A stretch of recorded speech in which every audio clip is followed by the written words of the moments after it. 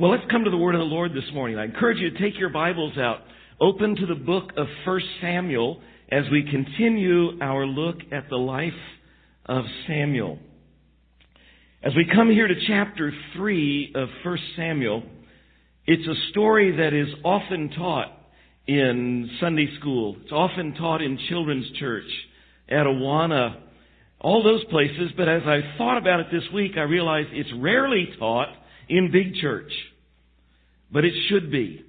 There are great lessons for young people here, but there are also great lessons here for us older folks as well. And so all of us, I hope, will benefit this morning from our lesson here in 1 Samuel 3.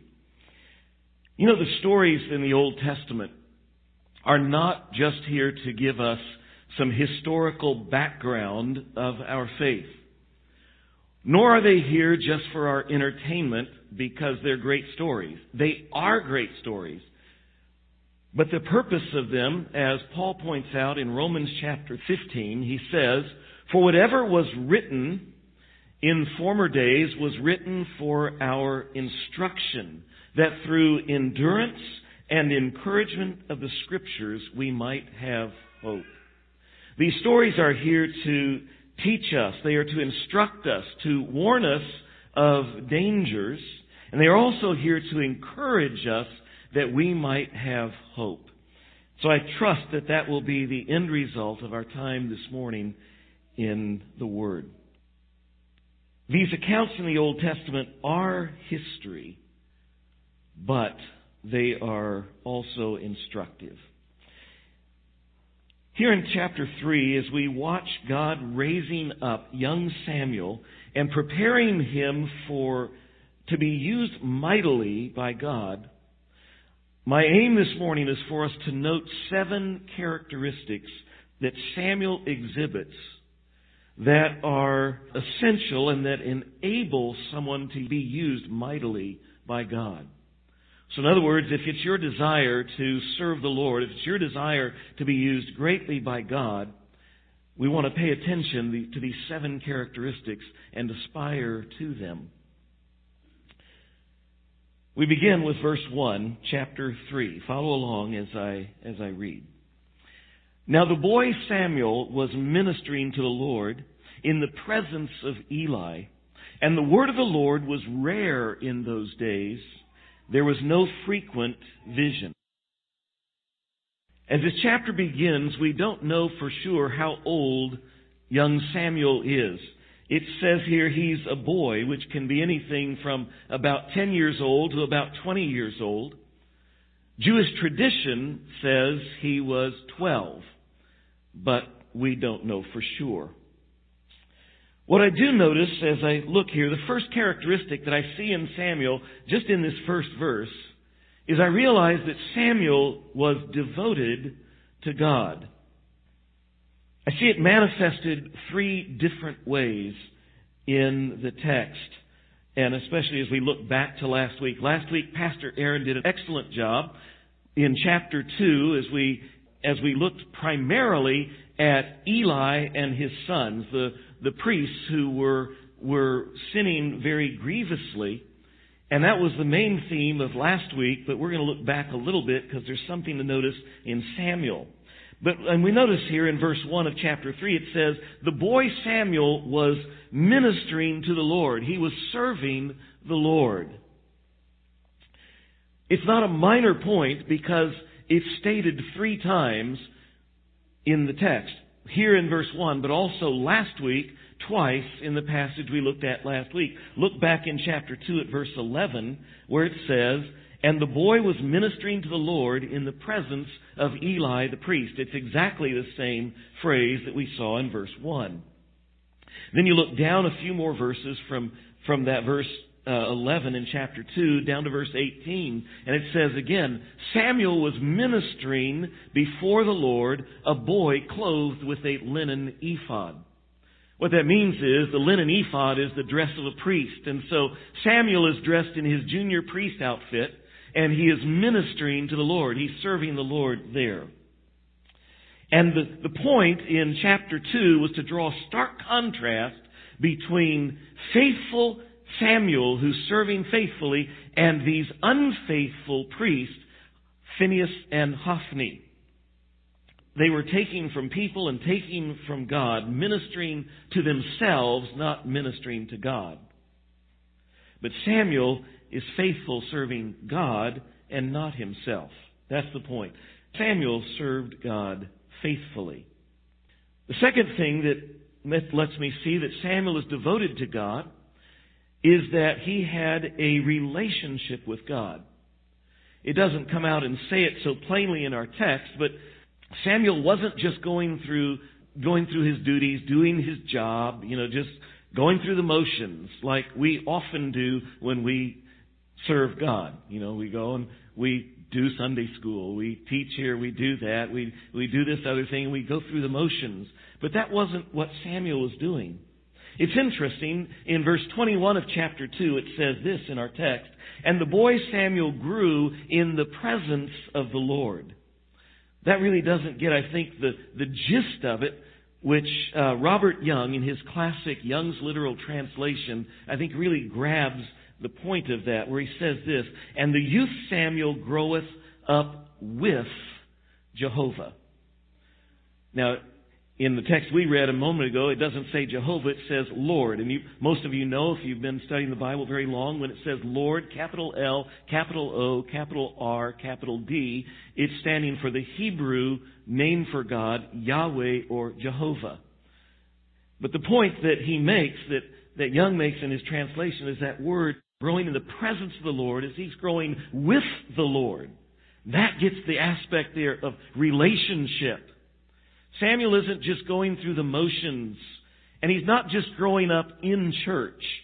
You can grow up in church and not know the Lord. Just like you can be in a garage and not be a car. Or you can swim in the sea but not be a fish.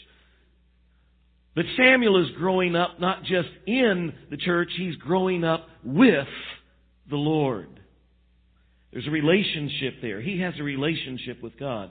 The third reason that I know that Samuel is devoted to the Lord is because not only does Samuel have a heart for God, but God has a heart for Samuel. We see it back again in chapter 2, down in verse 26. "The boy Samuel continued to grow both in stature and in favor with the Lord and also with man." God places His stamp of approval on Samuel. God is pleased with Samuel. Samuel has a heart for God, and the feeling is mutual. God has a heart for Samuel. Samuel is devoted to the Lord.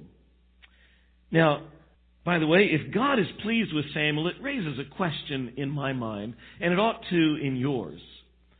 If Samuel is a good model for us and we want to be like Samuel, how is it that we can grow in favor with God? How is it that we can have God pleased with us? I pondered that question this week, and I came up with actually a lot of answers, but I narrowed it down to just one that I think says it most succinctly from Scripture. Colossians chapter 1 and verse 10 says this, "Walk or live in a manner worthy of the Lord, fully pleasing Him, bearing fruit in every good work, and increasing in the knowledge of God." See, it says there to walk in a manner that pleases God, and then it defines what pleasing God looks like. It's bearing fruit in every good work. In other words, it's doing and focusing on doing what is good, and also focusing, the second part, in getting to know God better, increasing in the knowledge of God. If you want to please God in your life, if you're a believer in Jesus Christ, you want to please God, focus on those two things. Doing good, whatever good it is God puts before you, doing what's right, and focus on getting to know Him better. That's pleasing to God. Every one of us, by the way, should be devoted to God. We should be looking to live in a way that pleases Him. We should be serious about following Him. But something I think that we should not miss in this text is that we should never underestimate what God can do in and through young people. There's a tendency sometimes when you're young to think, man, there's nothing I can really do that pleases God. There's nothing really I can really do that's significant for God. Don't you ever believe that? And sometimes older people tend to look kind of down on young people, and we shouldn't. Paul tells Timothy, don't let anyone look down on you because you are young. God has often worked very mightily through young people. I think of David, who God was working mightily through him even as a young guy. As he was tending sheep, he's writing psalms of praise to God. He had a big heart for God as a young man. I think of Josiah, who became king of Judah at 8 years old, and he was a very godly king in a very wicked time. I think of Daniel and his 3 friends, Hananiah, Azariah, and Mishael, taken captive by the Babylonians to Babylon. There in the midst of a godless place, those 4 young guys stood strong for God. And of course, Daniel, all 3 of them impacted the place immensely, but Daniel especially, as he became number 2 in command in that country under 3 different administrations. There were more. I think of Mary, the mother of Jesus, very young when she gives birth to Christ. We can go on, but the point is, God often works very mightily through young people. So young people aim to have a big heart for God. There's another little phrase in that first verse where I noticed something significant about young Samuel. And notice that little phrase, in the presence of Eli. It says that the boy Samuel was ministering to the Lord in the presence of Eli. That phrase, in the presence of, here has the connotation of under the supervision of, under the eyesight of. It means under the authority of. Some of the translations translate this as he served under Eli.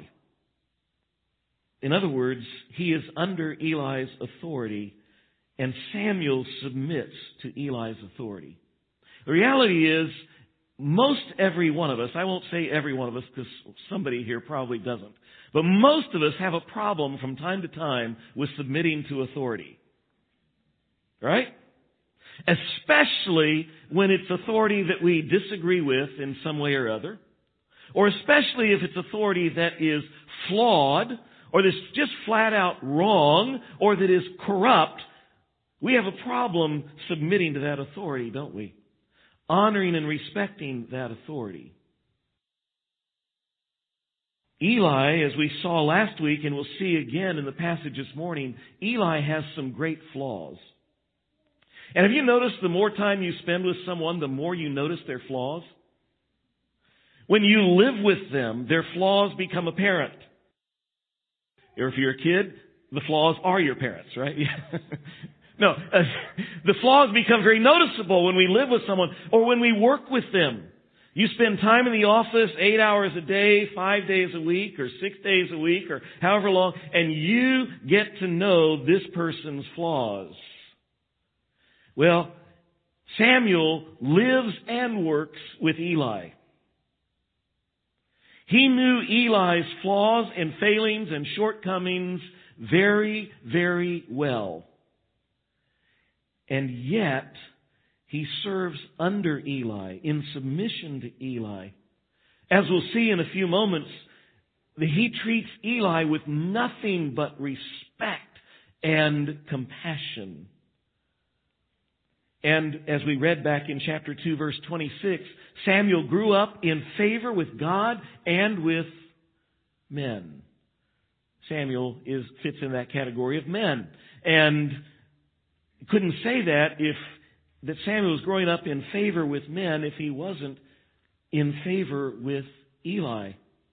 And if Samuel was rebellious, if he was contentious, if he was difficult, he wouldn't have Eli's favor. But Eli, obviously, through all of this, is attached to young Samuel.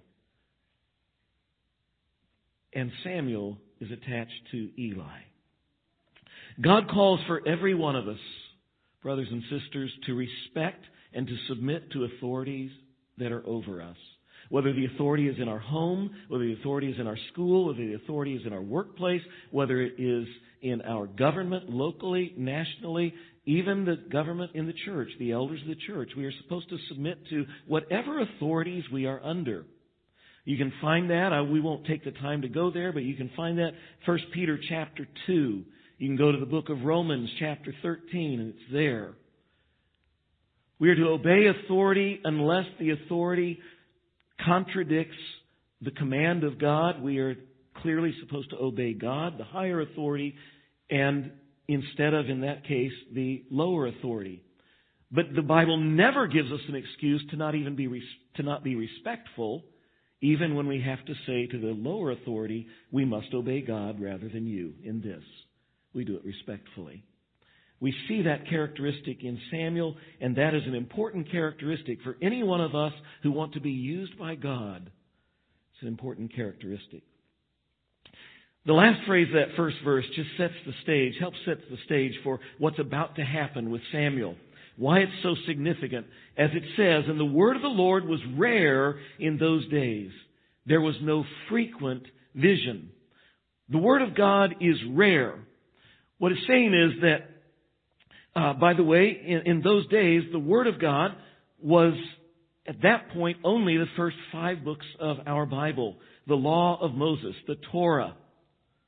And that was written down, but everybody didn't have a copy. We're so spoiled in our world. We all have copies of the Word of God, and most of us have, multiple copies. And we've got it not only in print, we've got it digitally, and we've got it where we can listen to it, in MP3s or whatever. And we have so much access to the Word of God. In that day and time, the only copies were handwritten, and they were few and far between. And so, what God did in His wisdom, and we saw 2 weeks ago, when is background for this, that about 400 years before this, when the Israelites came into the land, every tribe got a little state, they got a little county, they got their own piece of the land, except for the Levites, the priests and the Levites. And they got cities in each of the different areas, and their role was to be representatives of God there, to teach the people the law, the commandments, the Word of God. The problem is that over that next 400 years, they didn't do a very good job. There were some who were faithful, I'm sure, doing that, but by and large, it wasn't being done. That's a problem. There's a famine, there's a shortage of the Word of God among the people. Also, God is only rarely speaking through prophecy. The nation of Israel, the people of Israel, are starving spiritually, is the point. But God is intervening now in this young boy. We pick up the story again at verse 2. At that time, Eli, whose eyesight had begun to grow dim so that he could not see, was lying down in his own place. The lamp of God had not yet gone out, and Samuel was lying down in the temple of the Lord where the ark of God was. Then the Lord called Samuel, and he said, "Here I am." And he ran to Eli and said, "Here I am, for you called me." But he, that's Eli, said, "I did not call. Lie down again." And so he went and lay down. And the Lord called again, "Samuel." And Samuel arose and went to Eli and said, "Here I am, for you called me." But he, that's Eli, said, "I did not call, my son. Lie down again." Now Samuel did not yet know the Lord, and the word of the Lord had not yet been revealed to him. And the Lord called Samuel again the third time. And he arose and went to Eli and said, "Here I am, for you called me." Then Eli perceived that the Lord was calling the boy. Now, this is taking place in the tabernacle.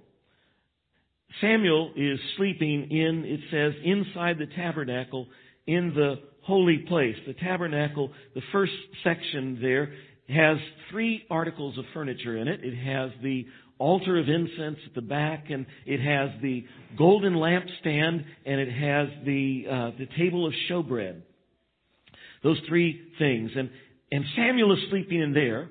Eli is sleeping, it says, in his own room. He must have a room that's built just to the outside of the sanctuary there. And we know that it is in the wee hours of the morning because it says the lamp, the great menorah that's there, had not yet gone out.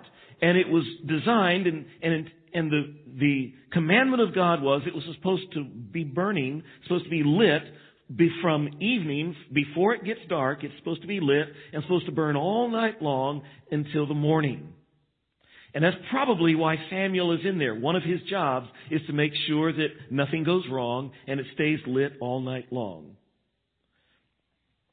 But Samuel is there, he's sleeping, and he doesn't know it's God. We know it is because we've been able to read, we know the end of the story. But God calls, Samuel! And what does Samuel do? Notice how quickly and how tenderly he responds. He gets up immediately and he runs, the text says, to Eli. And he places himself at Eli's service. Here I am, for you called me. What do you want? You need a drink of water? Eli, remember, he can't see. So he's blind, so can I get you a drink of water? Do you need help to the restroom? What is it you need to do for this elderly man who's there? He's so quick and tender. And Eli says, I didn't call you. Go back to bed. So he goes back to bed. He falls asleep, and then again he's woken up. Samuel. He gets up and he runs to Eli again. Eli, here I am, for you called me. I didn't call you. Go back to bed. 3 times we saw, and every time Samuel's response is the same. Now, if you don't find that remarkable, you haven't thought. If you've ever been a young teenager, or if you have raised a young teenager, what happens when you wake up a young teenager in the middle of the night? They don't come running saying, oh, mother dearest, what do you need? Oh, Father, how can I serve you? First of all, they don't run out of bed. You have to drag them out, right? Right, kids? And you're not happy. You know what that tells me something about Samuel. What it says is that Samuel is a selfless servant. He served Eli without regard to his own feelings, his own desires. I'm sure Samuel was tired. I'm sure he wanted to sleep. I'm sure he really didn't want to help. But he puts his feelings aside and goes and serves Samuel. I think that's remarkable. It's remarkable, but it is what we are all supposed to do. Philippians chapter 2, you'll recall, it says there that we are to regard others as more important than ourselves, doesn't it? That's a tough one. But it's how we are to treat everyone, to consider others more important than ourselves. Jesus says it this way as he's speaking to the disciples. Because he knows that the way the world works is it's about me first. But Jesus says, whoever will be first among you must be slave of all. For even the Son of Man came to be served. No. Even the Son of Man what? Came not to be served, but to serve and to give his life as a ransom for many. Jesus set the ultimate pattern for us. We are to be servants. Selfless servants. That is an important characteristic. May I say, it may be one of the greatest ways that we can prepare ourselves to be used greatly by God is we discipline ourselves to serve others selflessly. Back to our story, verse 9. Therefore Eli said to Samuel, Go lie down. Because remember, he's figured out it's the Lord calling to Samuel. Go lie down, and if he calls you, you shall say, Speak, Lord, for your servant hears. So Samuel went and lay down in his place. And the Lord came and stood, calling as at the other times, Samuel, Samuel. And Samuel said, Speak, for your servant hears. The fourth striking characteristic I see of Samuel here is that Samuel has a willing heart. He says, Speak, Lord, for your servant hears. Eli had realized that it was the Lord calling, and so Eli gave some excellent advice. He says, when the Lord calls, the way you need to answer the Lord is, Speak, Lord, because your servant hears. And the key word in all of that is that little word, servant. Because what that little word means is, I am at your service. Whatever you want, I want. That's what a servant does. The servant doesn't say no or I'll think about it. A servant says yes. Let's be honest. Most of us, I imagine, when we think God wants us to do something, we want to know what it is before we say yes. If God is trying to get your attention, we want to know, okay, let me have all the details here, and I'll let you know if I want to be a part of that. I want you to go be a missionary to Botswana. I can't even pronounce it. I don't know where it is. Can't spell it. How about Hawaii, God? Do you need missionaries in Hawaii? I want you to go be a friend to Billy Bob. Oh, really? No, I don't think so. He's a loser. He stinks, Go show some love of Christ to your next door neighbor. Oh, no. Every fall he lets all his leaves blow into my yard. And he lets this dog come over and poop in my yard, No. Last thing I want to do is be, no. Can I show my love, Christ's love to that neighbor? We like to bargain with God. Say, well, no, not that, Lord, but how about this? But that's not Samuel's attitude here. It's speak, God. Speak, Lord. Your servant is listening. Whatever you want, I want. Absolutely a critical characteristic in someone that God is going to use greatly. Verse 11. Then the Lord came to Samuel. Then the Lord said to Samuel, Behold, I am about to do a thing in Israel at which the two ears of everyone who hears it will tingle. On that day I will fulfill against Eli all that I have spoken concerning his house from beginning to end. And I declare that to him that I am about to punish his house forever for the iniquity that he knew, because his sons were blaspheming God, and he did not restrain them. Therefore I swear to the house of Eli that the iniquity of Eli's house shall not be atoned for by sacrifice or offering forever. Last week in chapter 2, Pastor Aaron led us as we saw Eli get the same message in more detail from an unnamed prophet. And we saw that what at issue was that Eli's sons, Hophni and Phinehas, served as priests in the temple, in the tabernacle there. And they stole from the worshipers who came to worship by extorting from them more than they were told in God's word that they should give to the priests. There was a portion they were supposed to give to the priests. These guys extorted and they took by force more than they were allowed. Not only did they rob from the people, Hophni and Phinehas were robbing from God, because a portion of the sacrifice was to be put on the altar and burned up. They took a part of it before it went to the altar and they kept it for themselves. They were robbing from God. And if that wasn't enough, they were committing sexual immorality with the women who volunteered and served there in the tabernacle. And God said, I've had it. I am bringing judgment upon them. Because Eli, you're allowing all this to go on. Eli was their father and their boss. He didn't like their behavior, and he did tell them that once, we saw last week. But he never put a stop to it. And Eli himself even got fat and prosperous off of his son's illicit profits. That was the background here to this. And now God is telling Samuel, it's too late to turn back.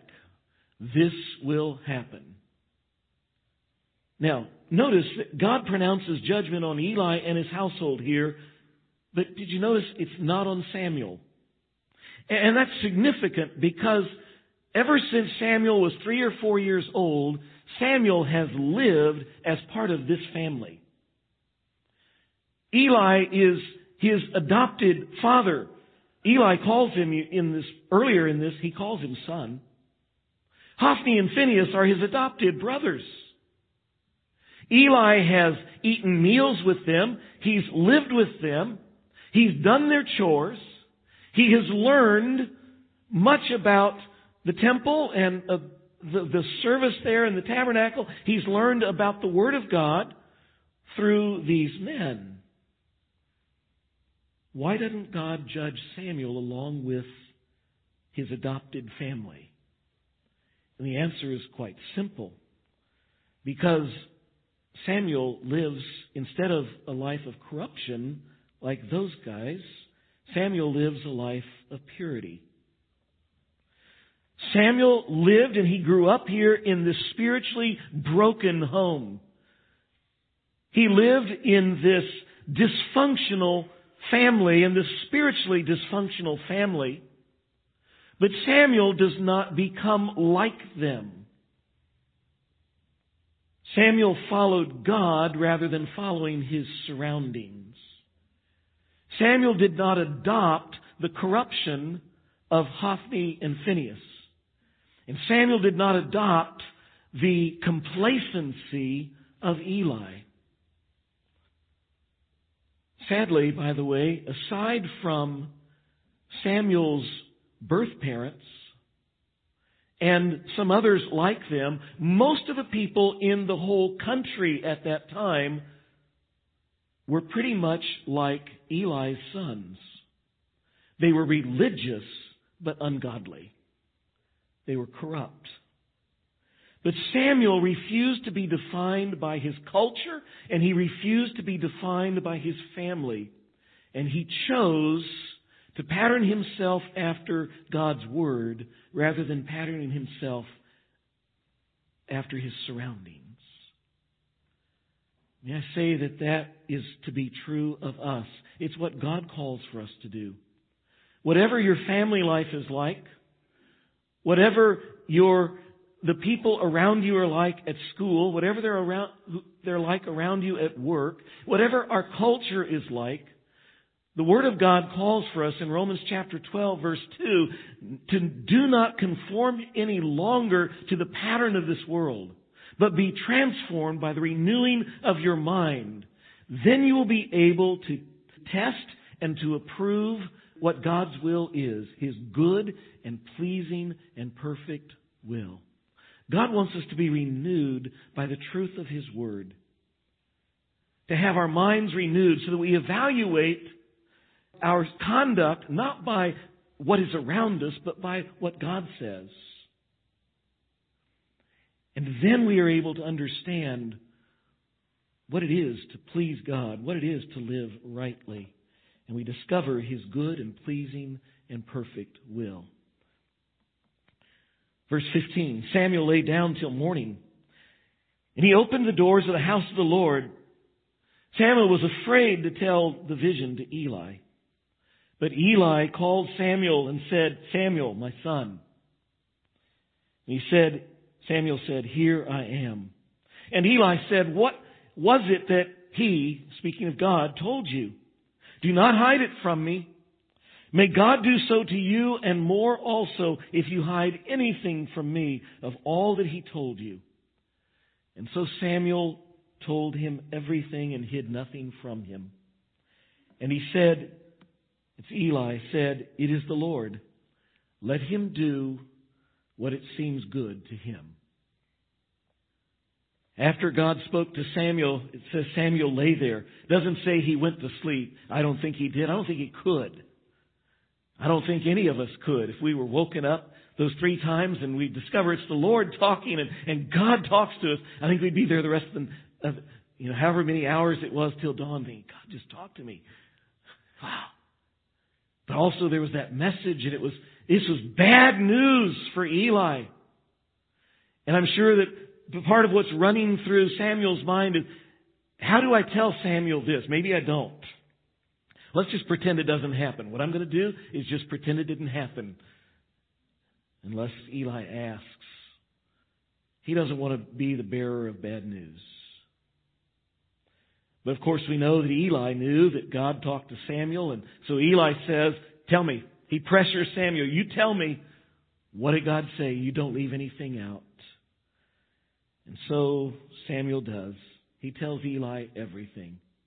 He leaves nothing out. I think this was likely his very first test of being a prophet, of being a spokesman for God. Will you speak the truth? Will you tell it all? And Samuel does. He is a faithful messenger. See, God is looking. When He's looking for people to use greatly, He's looking for people who will be faithful messengers. People who will speak God's truth, not just what people want to hear. What a terrible thing it is to only tell people what they want to hear, instead of speaking truth. What a disastrous thing that would be for an oncologist to only tell people what they want to hear. Oh, you're fine. You don't have cancer. But they do. And the whole job of the oncologist is to say, you have cancer. But look, there's treatment. There's help. We can do this and we can do this and we can do this. You and I, if you're a believer in Jesus Christ this morning, we have been charged with being messengers. Jesus, Acts chapter 1 verse 8, says, you will be my witnesses. God has given us the job of being witnesses. The Apostle Paul writes to the Corinthians in 2 Corinthians chapter 5. He says, therefore we are ambassadors for Christ, God making His appeal through us. The appeal, the verse goes on to say, is one of reconciliation, that God is reconciling, bringing men to Himself through Jesus.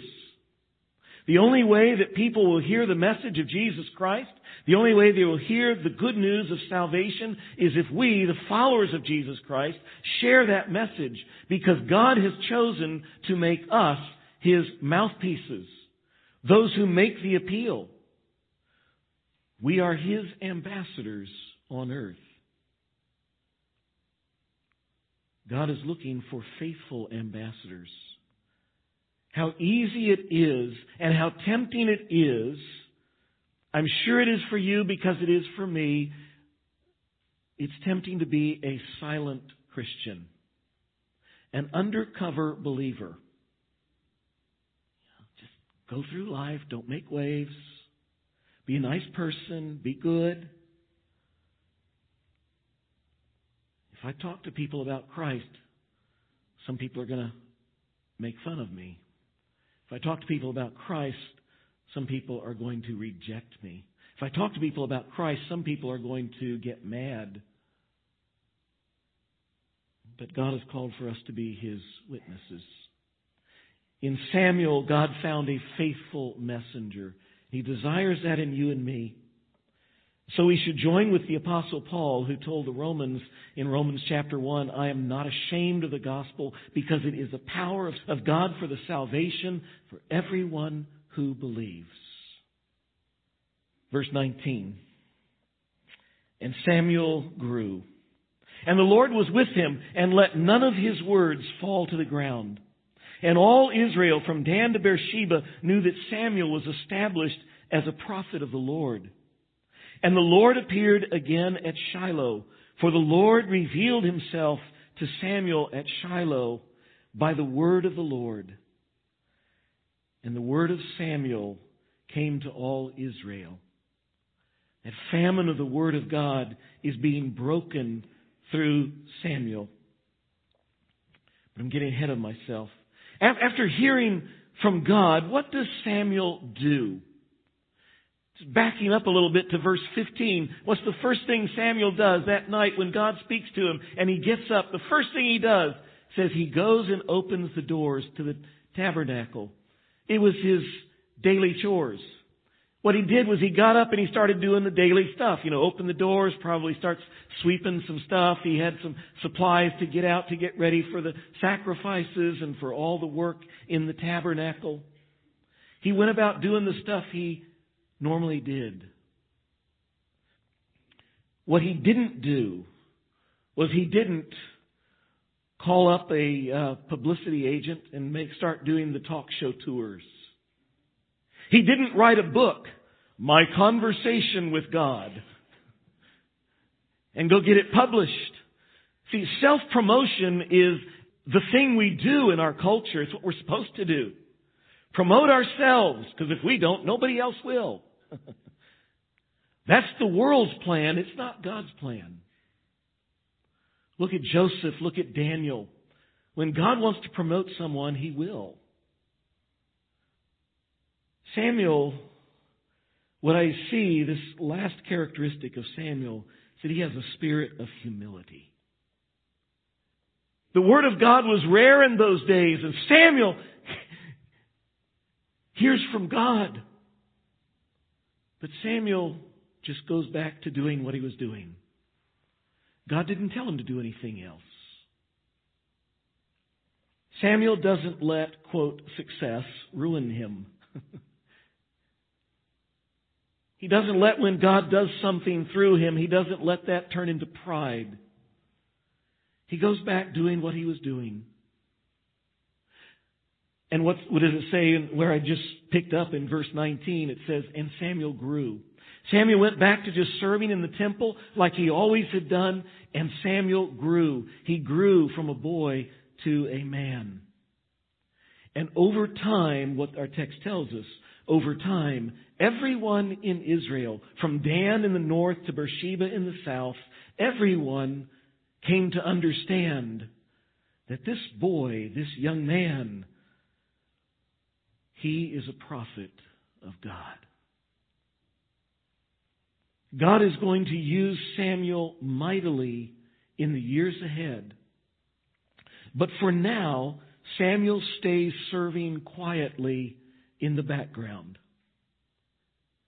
But because of his character, because of these other things, it is unmistakable and it is obvious to everyone else that is a special man. He's a man of God. As a matter of fact, God doesn't let His words fall to the ground. When Samuel speaks for the Lord, things happen just as He said. And everybody realizes there's a prophet in the land. What's the nation going to do when there's a prophet in the land? We'll find out next week. But in the meantime, what happens to Samuel? He stays in the background. Matter of fact, so much in the background, he drops out of the picture. Here in verse 1 of chapter 4, he disappears off the page. We don't see him again till chapter 7, and it is over 20 years later before we see Samuel again. The people that God uses greatly don't seek out the limelight. They don't seek out the spotlight. They simply aspire to be godly and to be faithful wherever they are. And God will move them wherever He wants them to be and exalt them as He desires. By the way, that was in his mother's song. I don't have time to go back there. I wanted to this morning. Mother's song said, as she sung at his when he was born, when she left him at the temple, she said, God exalts the humble and He brings the proud down low. And God does that with her son. We've witnessed here the beginnings of a great man. 7 characteristics that are essential to being used greatly by God. Great things for us to aspire to. But there's one other lesson I just have to note this morning, because in the midst of this chapter there is also a tragedy. The tragedy is with the man who should have been the great spiritual leader of Israel, the high priest, Eli. Eli appears to be a sincere man. Eli appears to be a very nice and likable, grandfatherly character here in the text. I think we all go, I like Eli. He's nice. He genuinely was fond of Samuel, and I think genuinely tried to teach Samuel the Word of God correctly. And we noticed that he gave Samuel some great advice. When God speaks, you say, "Speak, Lord, for your servant is listening." The problem is, Eli didn't follow his own advice. He said, "Eli, when God speaks, you listen and you make yourself His servant." God has now spoken, we saw last week and this week, spoken twice to Eli. The first time when the prophet came last week and he said, "Your sons are sinning grievously, and I'm going to judge you and them and your family." And Eli's response was complacency. We don't know how much time has gone by from that time till now. My guess is it's been years. And Eli has done nothing about the problem. Now God sends word again through Samuel. This is awful, and I'm going to do what I said I was going to do, and there is no turning back now. And what is Samuel's words? It is, "Wow, that's bad, God, but you do what you want."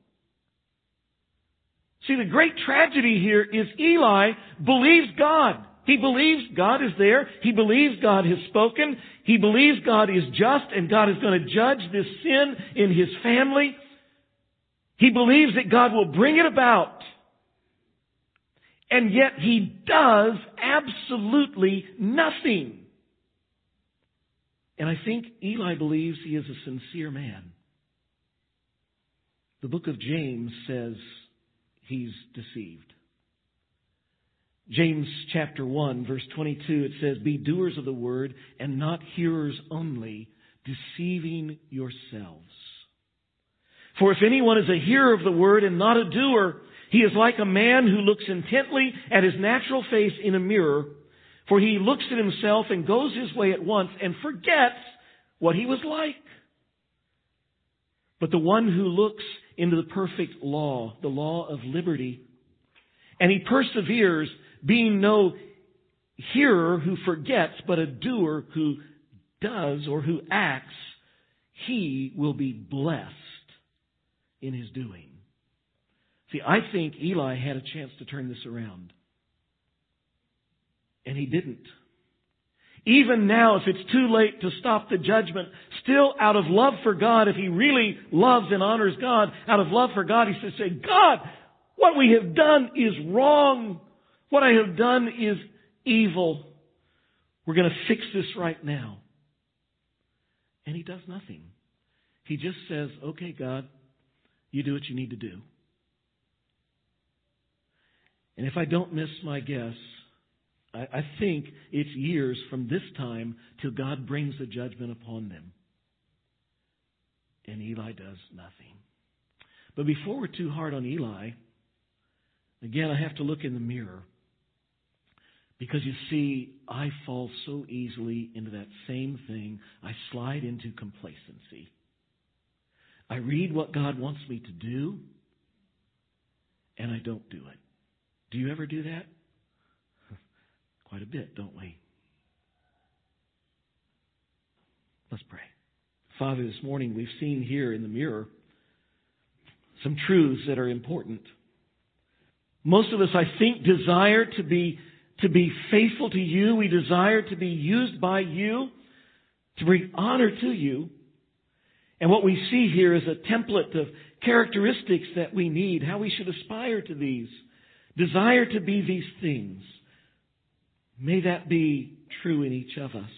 May you help us to grow these characteristics in us. What we also see here in this text is a warning that a sincere man can fail miserably because he's complacent. He knows the truth and doesn't do it. And Father, the reality is most of us from time to time, and some of us continually, live that way. We know it is right, and we just choose to ignore it. Forgive us of that, and change that in us, Lord. For we desire to honor you. So, Father, make these things true in us for Jesus' sake and for our own good.